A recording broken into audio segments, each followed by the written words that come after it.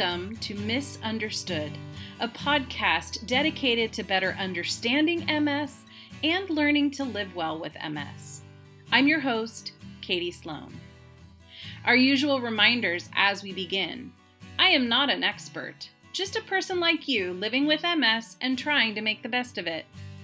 Misunderstood is based on my personal experience, what I've learned from my doctors, other care providers, and my own solutions-oriented research and pattern-finding obsession.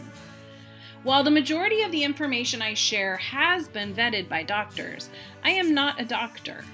My intention is that you use the information shared here as a springboard for discussion between you and your doctor regarding your future care options. Lastly, MS impacts each of us uniquely. I hope to shine a light on a wide range of approaches and strategies for living better with MS. But what you choose to do with that information is always your choice, and what works for one may not work for all. Hopefully this past week, we all spent some time thinking about ways we can better process and release any suppressed emotions we may currently be carrying. And in thinking about the losses we've endured, hopefully reflecting upon them further has yielded helpful healing insights for us all. Adjusting to life without Ivy has certainly been an ongoing challenge for us this week. But I'm happy to share that her gifts and glittery silver linings are still emerging, and that helps tremendously. A special thank you to the flock for our awesome meeting last Saturday. It was really helpful to hear about your personal healing journeys, things you have taken with you and left behind from your life experiences and in processing your losses. I love how we have created this sacred space for being vulnerable with one another and helping each other along on this healing journey. In the previous episode, I also encouraged us all to pay close attention to how people show up or choose not to when we are going through a challenging time like processing a loss. That is critical information for us to consider when determining how we spend our most precious and non-renewable resource, our time. Today's gratitude is for Dr. Mori. He's my incredible therapist who has helped me a ton on my journey over the past few years. And it's funny, or actually kind of sad, how long it took me to reach out to find someone to talk to. And I want to share a bit about that in case any listeners are on the fence about seeing a therapist for support. If you recall, professionally, I'd been coaching teachers for decades, so I really did understand how talking with someone can help us through challenging changes. But it's interesting, in all the support I provided for others and the positive feedback I received from my coaching, it never truly clicked for me before looking at my own life through my MS lens that maybe I could benefit from having that sort of support in my life too. As I reflect further on this, one particular piece of coaching feedback shared with me to this day still warms my heart. One of my teachers, unbeknownst to me, had shared the following with my manager. He simply said, "Every new teacher needs a Katie Sloan." To me, it's one of the comments that means the most to me for many reasons. First, learning to teach well can be a gruelingly painful and rigorous process. Having walked through it on my own, it was very important to me that nobody had to suffer in isolation moving forward, especially because the students are the ones who lose while they wait for a beginning teacher to learn their craft. Which is why I became highly motivated to eventually leave the classroom to expand my impact to train and coach teachers. Fast forward to my MS diagnosis, I can look back now and say in a similar fashion that every person newly diagnosed with MS needs a Dr. Peyrovi and a Dr. Mori. In this crazy, busy world, we often try to do everything on our own, as many of us are fiercely independent, resilient, and perhaps somewhat stubborn or headstrong people. These are usually good qualities, but when it comes to our health, there's power in the ability to be vulnerable and to learn to express our pain rather than keeping it all bottled up inside. Remember, the body keeps the score. After my MS diagnosis, my first neuropsych evaluation, and our move away from our lives of over 40 years in the Bay Area, that was a lot of changes all at once. So at that time, I finally decided to seek out someone to talk to, since I was now away from my usual support network. By quickly analyzing the options in my area, I knew Dr. Morey would be a good fit for me, as his style is much like my own coaching style, where his clients present topics they want to discuss, rather than him driving the content bus. At first, it was the topics previously mentioned that we discussed. Yet over time, I was also noticing that it felt like there was a huge weight lifted off my shoulders after the move. Initially, I thought it was just because we moved to a glorious home on a beautiful property, by far the nicest place I have ever lived. And that's why I felt like I was constantly on vacation. But slowly over time, it was revealed to me that it was actually much more than that. I had actually inadvertently moved away from a lot of my stress triggers. I felt a new lightness and thankfully even more relief from many of my MS symptoms. And so my conversations with Dr. Morey took an important turn. We began to discuss Cloud and Townsend's book called Boundaries. The book is heavily rooted in scripture, but since I was raised in a very Catholic family that was quite involved in the church, this made sense to me, and it actually helped me to better understand the mindsets of my parents and grandparents and aunts and uncles and cousins, and the patterns and dynamics so visible in those relationships and family structures. While I've been learning about boundaries with Dr. Morey for almost 2 years now, there's still so much left to explore. And I'll also say it has been one of the most illuminating concepts related to my MS recovery, which we'll talk much more about in today's episode. If you're listening to this and on the fence about talking with someone, I highly recommend it.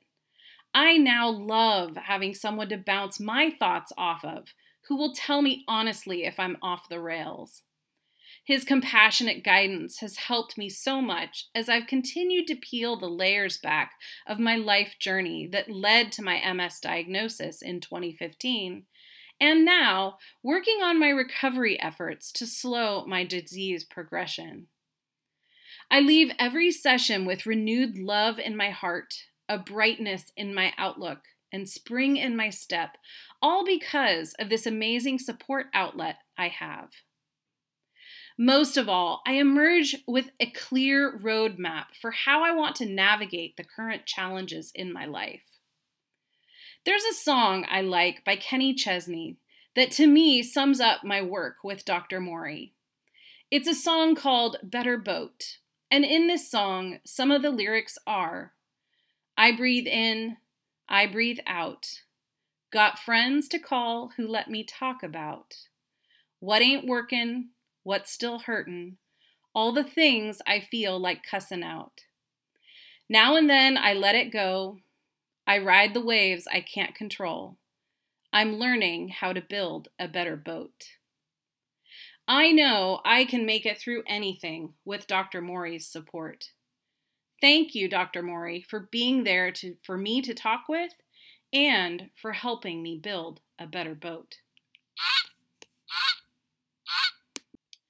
When we are faced with a challenge that helps us pay closer attention in our lives and illuminate how people choose to show up or choose not to, we have critical information that can help us better determine where, when, and how we should spend our most precious resource, our time. One of the most widely used and highly effective tools for time and resource management is the 80-20 rule. What is the 80-20 rule and how can it impact our lives? The 80-20 rule was originally developed by Italian economist Vilfredo Pareto, which is why it is often referred to as the Pareto principle. Pareto wrote that in economics, 80% of the results often come from 20% of the efforts.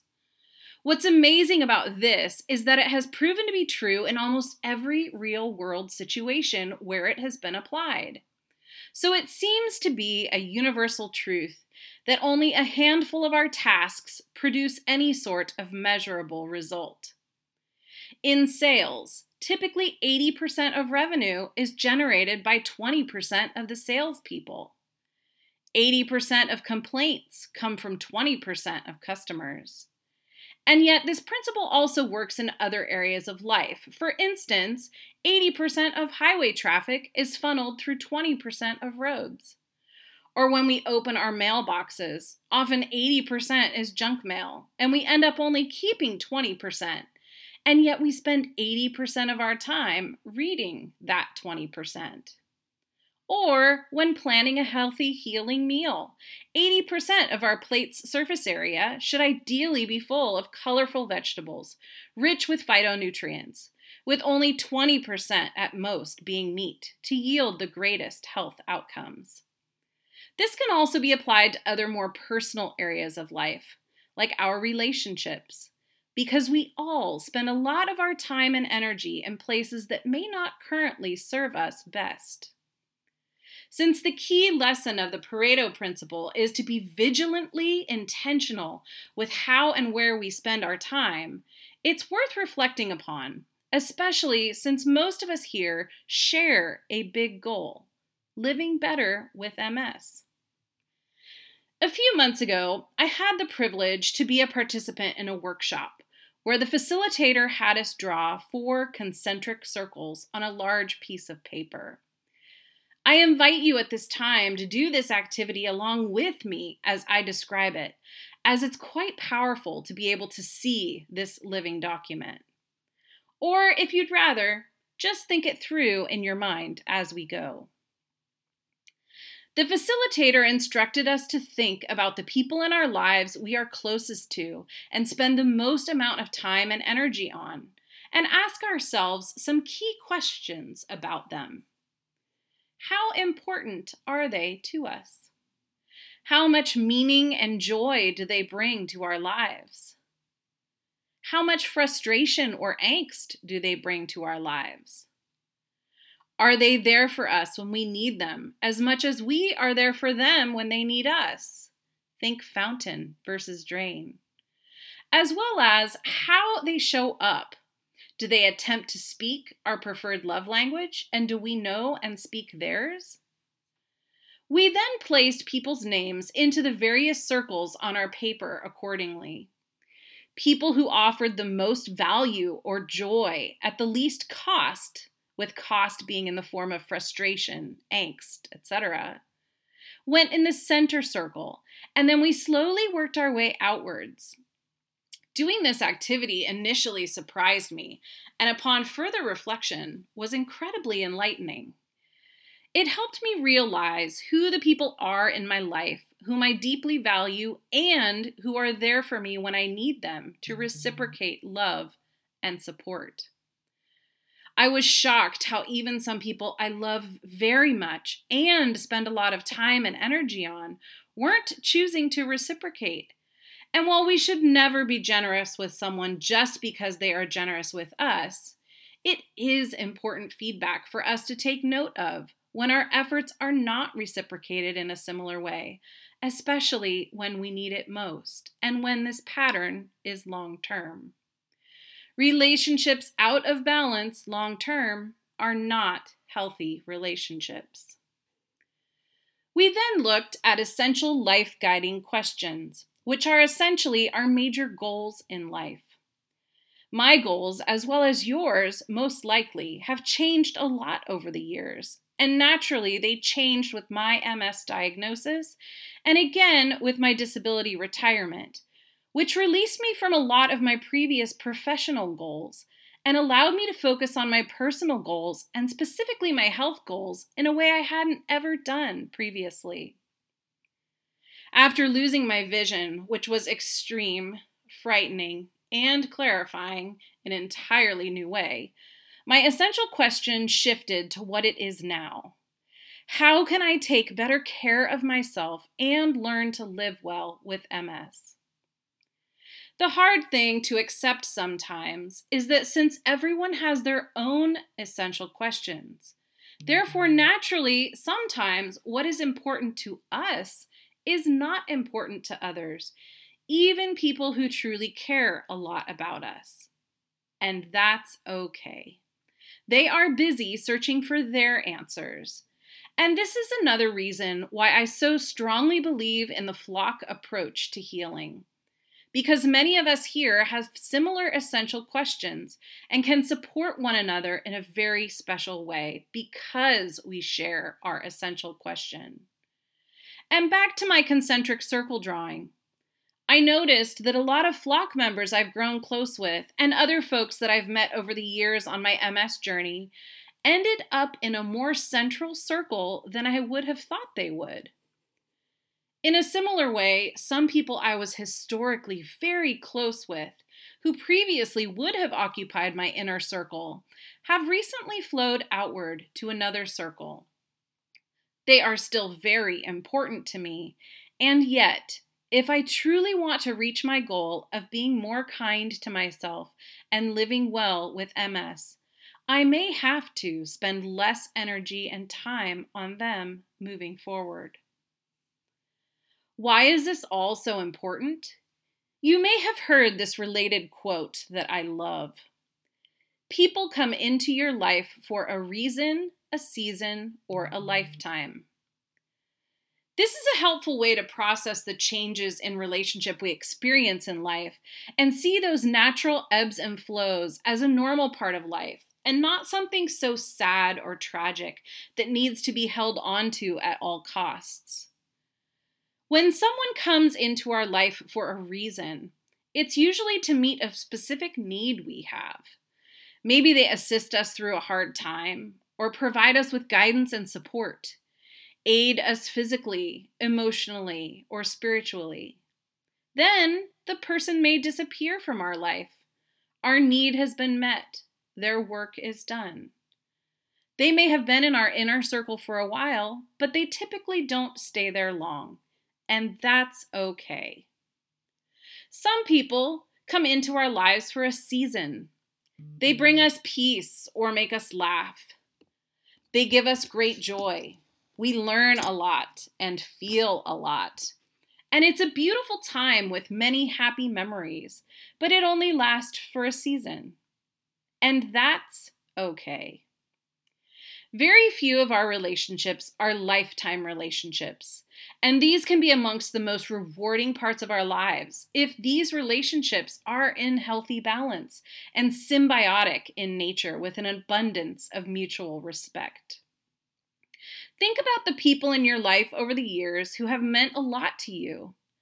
Whether they were there for a reason, a season, or a lifetime, accept the contributions they have made and treasure them for however long they are meant to be a part of your life.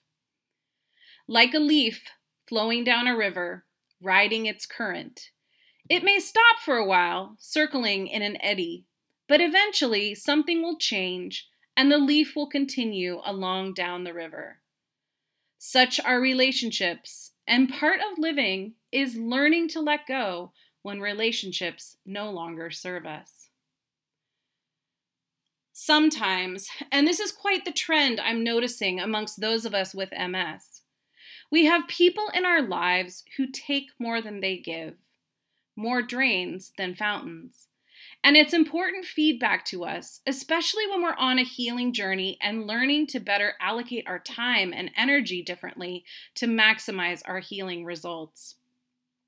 So, if we can learn to focus on the 20% that yield the best results, not only will we achieve our goal of better health sooner, But our lives will also be more enriched, since that 20% is much more reciprocal in their care for us.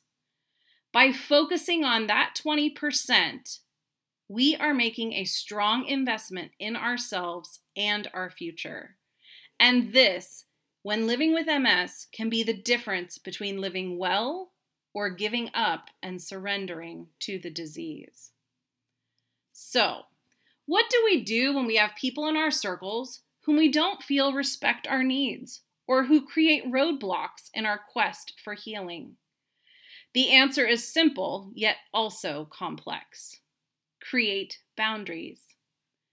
This episode is dedicated to being able to better identify places in our lives where we may need stronger boundaries, as well as taking an initial stab at what our preferred boundaries may be at this point of our lives. Next week, we'll dive deeper into setting strong boundaries, as well as related topics like ACEs, adverse childhood experiences, resilience, and how these impact us uniquely as people living with MS. Okay, so sometimes we hear the word boundary and think immediately of all the negative associations, like boundaries keep others out or away. But boundaries in and of themselves are not negative. When you think of a boundary, what comes to mind? You might think of something like a property line, or the defining lines of a shape, or the lanes of traffic on a busy highway. Boundaries show where one thing ends and another begins. Boundaries in a relationship are kind of like this. They help each person figure out where one person ends and the other begins. In short, boundaries help us define what we are comfortable with and how we would like to be treated by others. They apply to any kind of relationship we have, whether a friend, family member, partner, work colleague, or anyone else in our lives. Boundaries keep some things in so they are protected, like pets, for example. And yet they also have gates, so we can invite people in or go out to hang in their yard sometimes too. So boundaries, when respected by both parties, are not a bad thing. But what happens when one person does not respect the boundaries we set? And why may they not like the boundaries we set? Well, one thing I've noticed over the past few years as I've intentionally grown a network of folks living with MS, many of us have one or more relationships in our lives, usually someone very close to us and often a part of our core family that we really struggle with. And often we feel so much push and pull in that relationship because our guiding questions are very different. If I am, for example, trying to change things about my life to lead a healthier lifestyle, but a family member or someone else close to me doesn't value those changes or like how I am changing as a person, as a result, our guiding questions and likely the directions we are each going in our lives are at odds with one another. Sometimes we can talk through these differing opinions and find common understanding to enable us to move forward together in new ways. And yet other times, that may not be an option for a variety of reasons. A favorite quote of mine for as long as I can remember is, "There are as many ways to live life as there are people." And I strongly believe this to be the case. When I am at a crossroads in a relationship, or reflecting on the 4 circles I drew, and who is or is not in my current inner circles, this quote comforts me, as this is a natural part of life, change, and growth over time. If you are finding that there are people in your inner circles who are at odds with your healing journey, then you may want to consider establishing stronger boundaries. If someone in your life isn't helping to support you being your best, or is deterring you from taking the steps forward you know you need to take toward your life goals, especially healing goals, that's actually considered a toxic relationship. I had never really thought of it that way until I took Dr. Peyrovi's 8-week course several years ago. In that course, as I've shared in previous episodes, we talked about environmental toxicity, like natural toxins like mercury, synthetic like BPA in plastics, or reactions to bites or stings like bee, mosquito, or spider.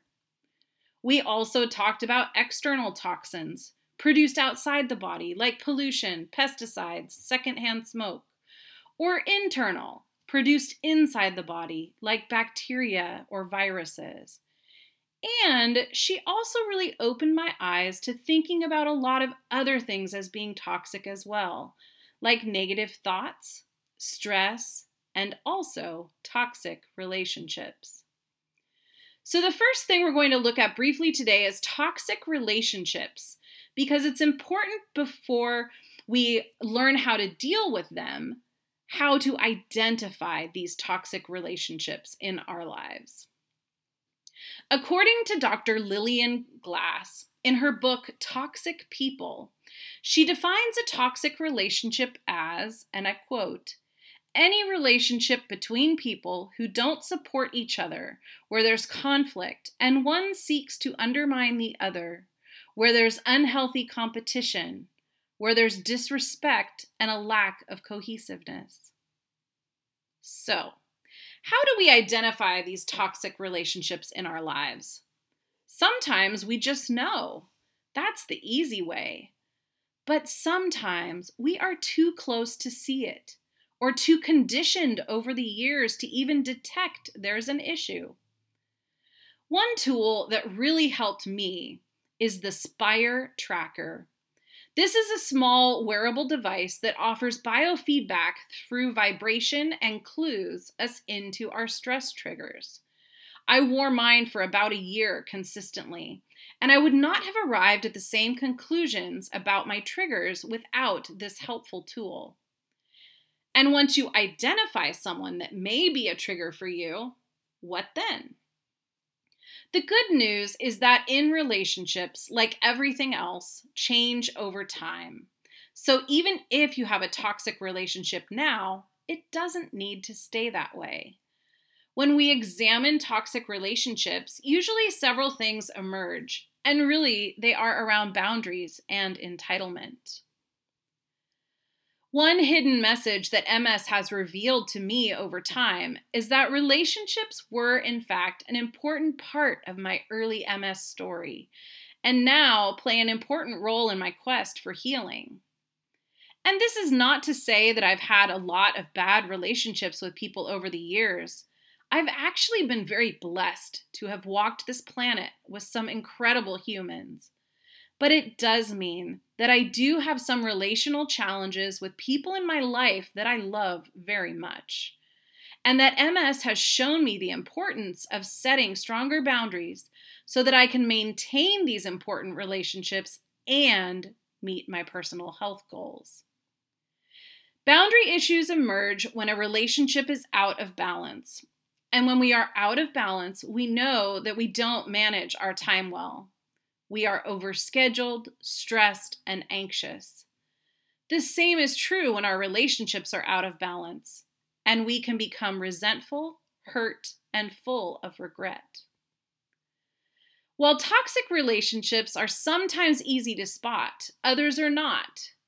Some helpful signs that someone might benefit from establishing stronger boundaries are if they often feel burnt out, drained or used by others, chronically stressed, or resentful.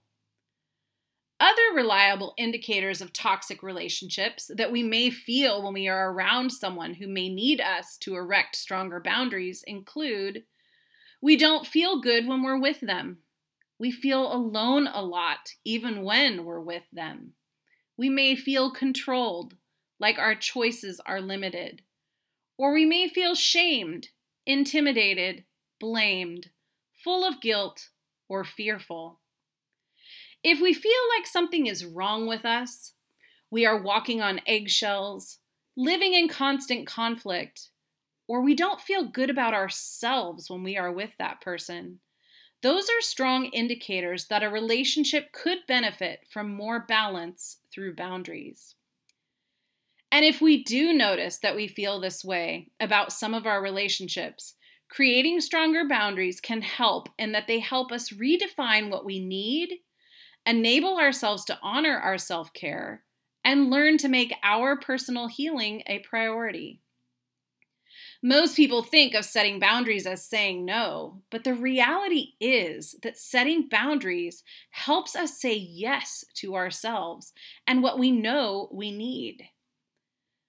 This reprioritization actually allows us to show up and help others even more since we have put our own oxygen mask on first.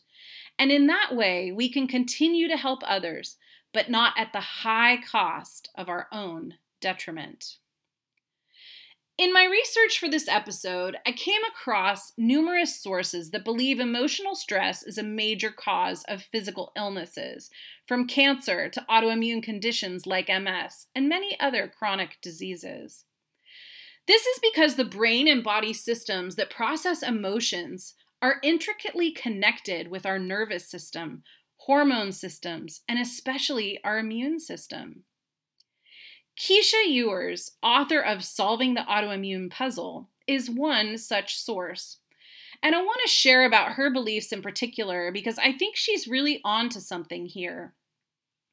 Keisha believes that with any chronic illness, there are 4 aspects to each person's puzzle, and they are remarkably similar to what we've previously discussed when looking at current best thinking about MS risk factors and how the body keeps the score.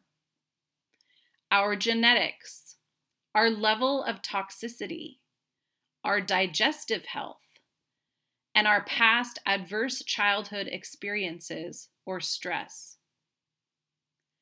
Autoimmune means we are attacking ourselves, but why? Keisha believes the solution to our pain is not hidden from us, it's hidden by us. So when we have healing conversations with ourselves, which is a strategy I'm loving more and more every time I use it, instead of asking, how do I stop this symptom or specific pain? I'm now asking, why am I attacking myself? What am I not paying attention to that I need to pay attention to? And the answers are coming. I have always been a cheerful and happy person and able to see the glass as half full in pretty much every situation. In a way, I'm very proud of being that way. I am told that usually others enjoy being around me, and I'm able to form strong relationships with others relatively quickly.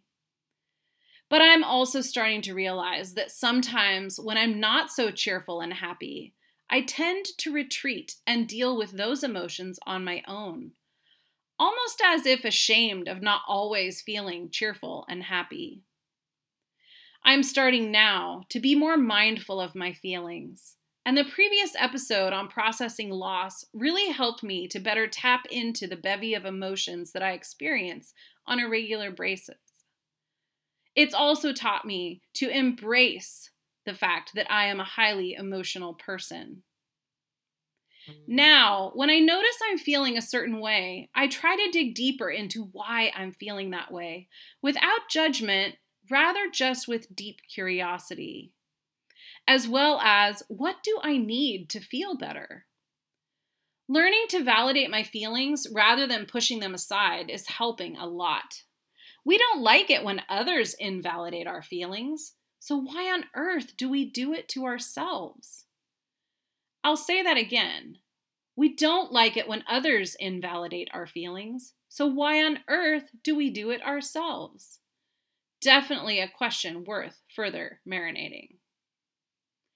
Keisha believes that in order to reverse autoimmune disease, one of the most important things we have to do is shift our thoughts from resentment, anxiety, anger, shame, despair, guilt, panic, and fear into love and acceptance.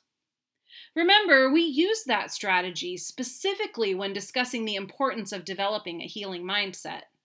According to Keisha, we're on the right track. Through mindset shifts, as we remove the barriers to healing, we allow our body to heal in the way it knows best. The truth is, however, that it's not always just changes in ourselves that help us heal. Sometimes it's revealed that the ways we interact with others are also holding us back. And this is where creating boundaries comes into play. If you have someone in your life that you believe is engaged in a toxic relationship with you, it's common to judge or label that person as hurtful, mean, or uncaring. That's all fine and dandy, but that doesn't actually help the situation. And over time, it both inadvertently encourages the behavior to continue and increases our animosity, anger, fear, shame, or other negative emotions we feel about that person or about ourselves when we engage with said person. And actually, hanging on to those negative suppressed emotions doesn't help us at all, and in fact actually hurts us at the cellular level, as we've previously discussed. Let's quickly look at one more important MS connection here.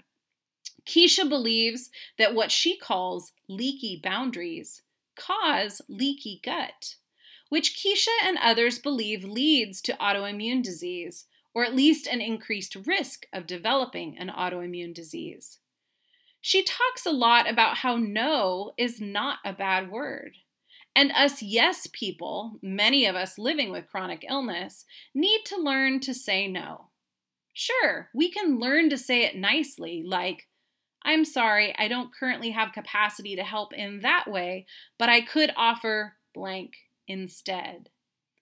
When others don't respect our no, this translates to cellular pain, where we don't feel heard, seen, or cared for.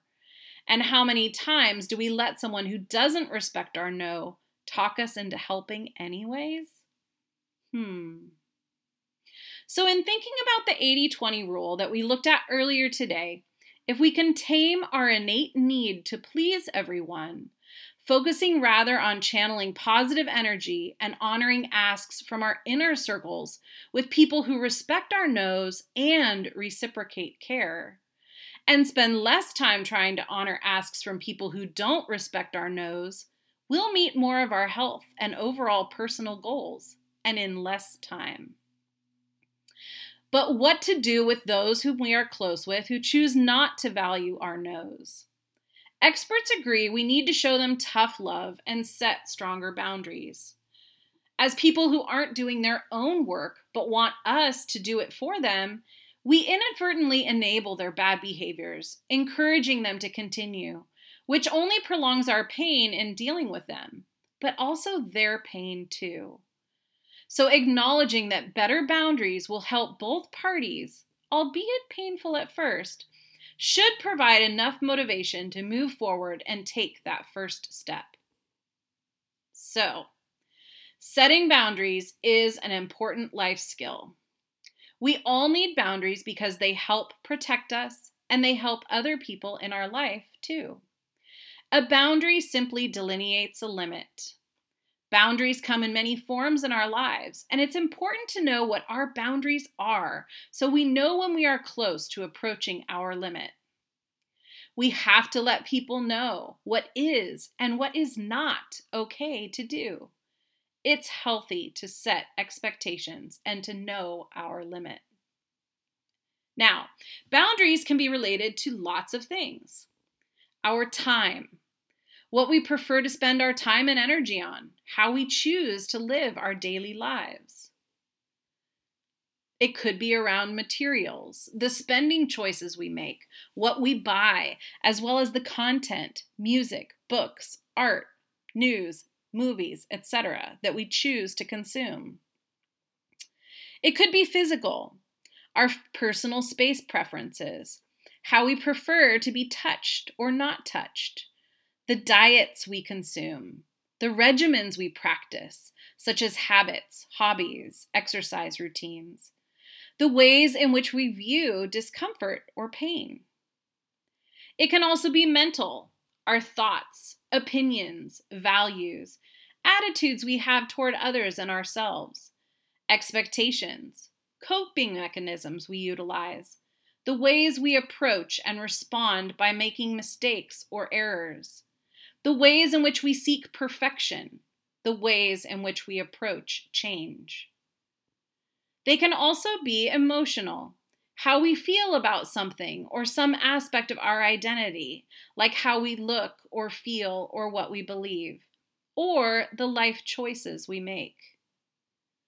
They can also be social, who we prefer to spend time with, the relationships we create and maintain or choose to let go of, the language we use to describe ourselves and others, our spiritual connections, the worldviews we hold on to, the connections we establish with others.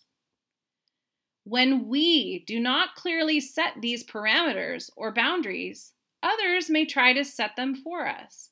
And when we continue to focus so much of our energy on what others want from us, without them doing the same for us, that often results in resentment, frustration, and enabling behaviors. It's important for us to remember that in any situation, one party is rarely 100% responsible. So it's important that we recognize our responsibility in setting clear and strong boundaries with others, so that they have clarity on what we will and will not stand for. If we continue to take 100% responsibility for someone else, we actually deny them the opportunity to learn to solve their own problems, use their own critical thinking skills, and heal themselves. Where to start? The first place is to examine our relationships so we know where and with whom we may need to do some boundary work. First, who in my inner circle operates with mutual respect? Moving forward, I plan to spend a minimum of 80% of my time and energy here. Since these are people who operate with mutual respect, few boundary violations occur. So the majority of our interactions will be positive and supportive. Second, who is in my other circles whom I really care about, but don't always honor my no's, if I've even tried to say no yet? And if I haven't tried to say no, who are the people with whom I constantly say yes to for things I actually don't want to do? This is where we start. And it means that it may be time to say goodbye to some people in our lives or significantly reduce our interactions.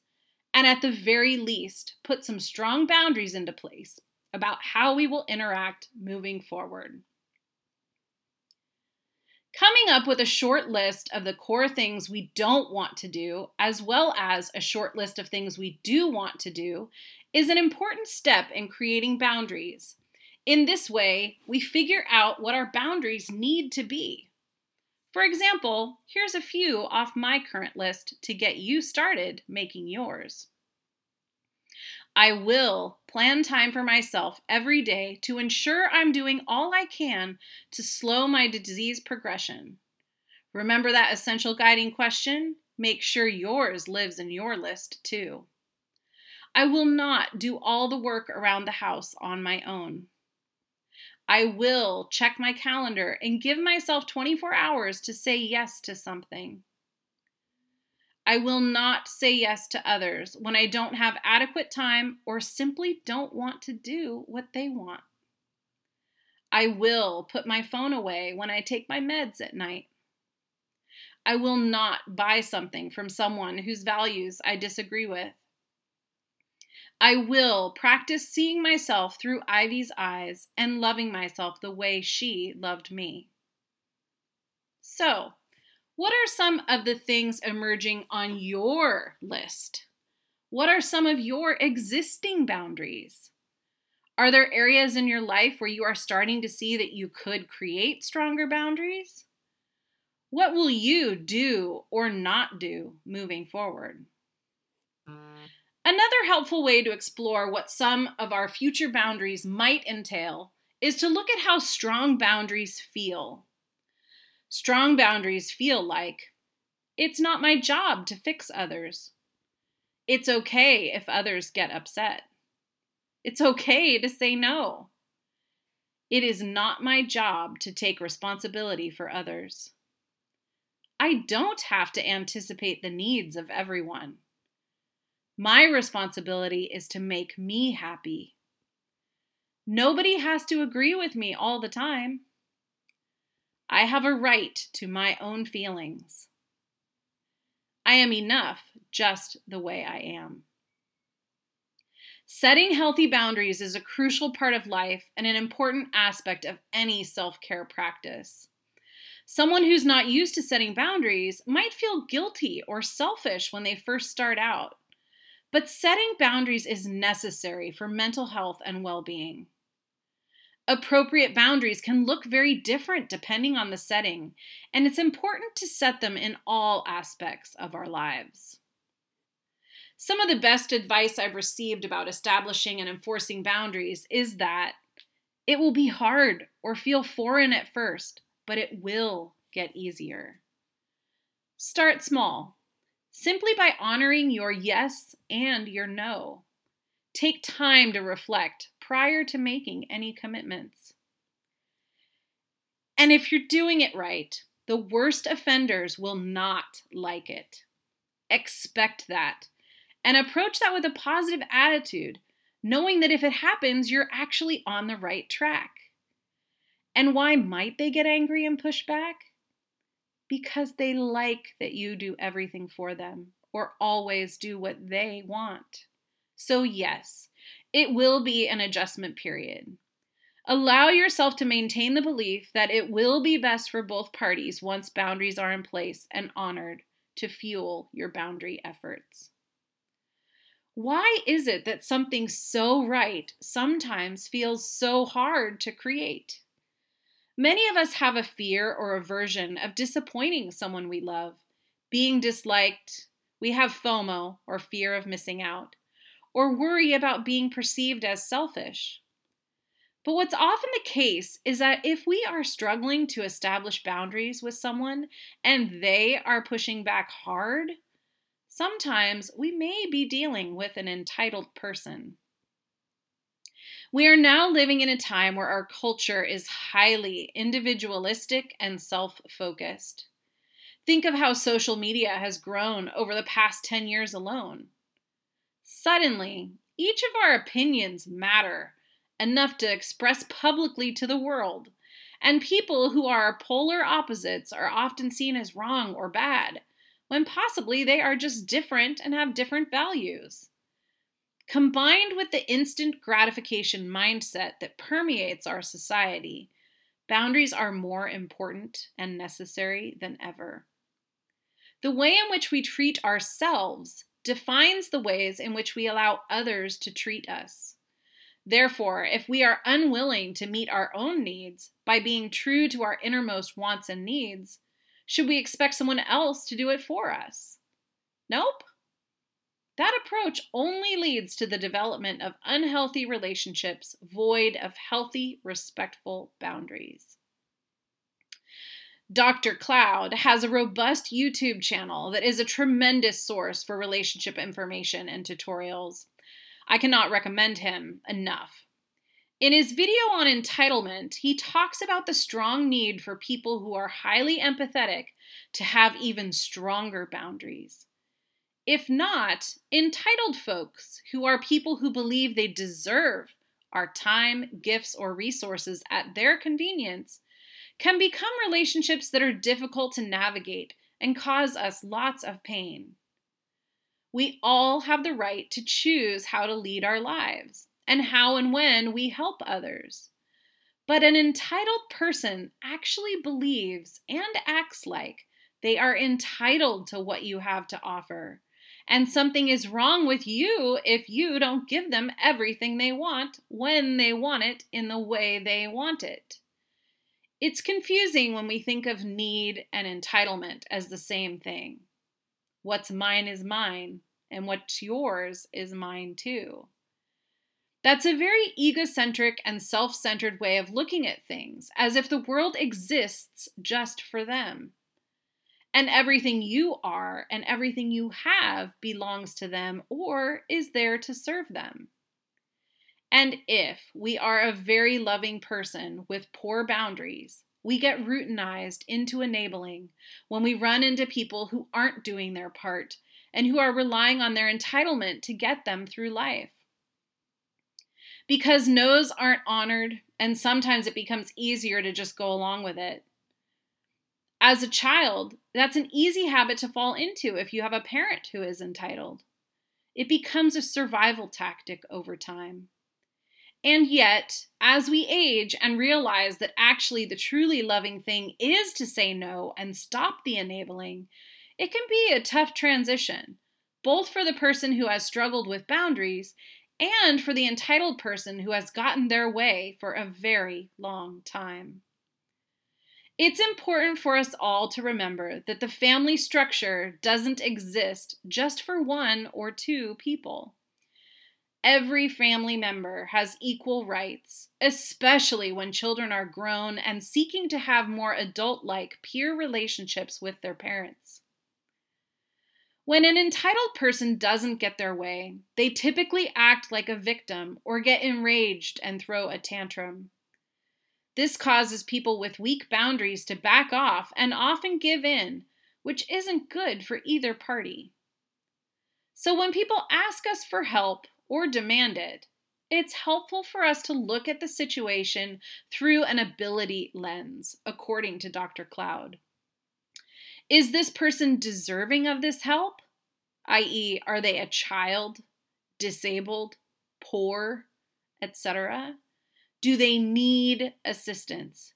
If yes, by all means, they truly need our help and should get it.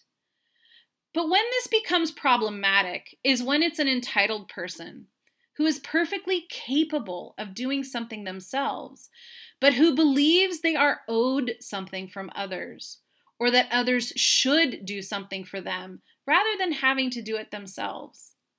In actuality, an important part of the human experience is that we each get to choose to give of ourselves, our love, our time, and our resources. The biggest takeaways I hope you leave with today. Examining our relationships to seek out areas of imbalance or toxicity is an important part of any healing journey. So I hope this week, along with me, you'll dedicate some time to examining your relationships deeply. Often in toxic relationships, we don't see them clearly very easily, especially if the relationship has been long-term and the way we interact is routinized. So takeaway number 1 is the importance of reflecting on our existing relationships to find areas of opportunity for establishing better boundaries. Takeaway number 2, using the 4-circle framework and implementing the 80-20 rule can help us reflect on how our relationships with others make us feel and provide clues as to how we could more healthfully allocate our time and resources moving forward in better alignment with our essential life-guiding questions, focusing on people that are supporting us on our journey. Number 3. Having a trained therapist to talk with can be immensely helpful, especially when doing boundary work, as this type of reflection can reveal some unexpected and quite painful truths, and is an easier path to walk with a buddy. And lastly, takeaway number 4. Compiling a list of things we will and will not say yes to is an important step in learning to establish boundaries. What does a life with no regrets look like for us? Gaining clarity on what we want and need in our life will help us. What do we want our legacy to be? Lots to think about this week, and by answering these guided questions and identifying our desired boundaries, next week we'll be ready to start putting them into action and make leaps and bounds toward healing. Following this and every podcast, I offer Zoom sessions for our Patreon listeners to discuss the episode's topic together. I hope you'll join us. Become a patron on patreon.com/msflock for the Zoom session schedule and meeting link.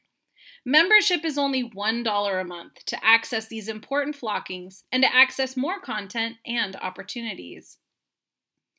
Until next time, be thinking about how you can use the tools shared in this episode to reflect on your relationships and identify places in your life where defining stronger boundaries could help you move forward in your healing journey. Next week, we'll continue looking at boundaries. Specifically, by then, we'll know who we need to set better boundaries with and what those boundaries should be. And we'll also look at how ACEs, adverse childhood experiences, and resiliency can impact and inform our boundary work and our lives as people living with MS. Feel free, as always, to submit questions, comments, or future podcast topics or guest ideas to mymsflock@gmail.com. And lastly, remember, as we travel through life with MS, we're certain to hit some turbulence. We'll get through it, especially if we're flying together, supporting one another. Thank you for listening, and until next time, be well.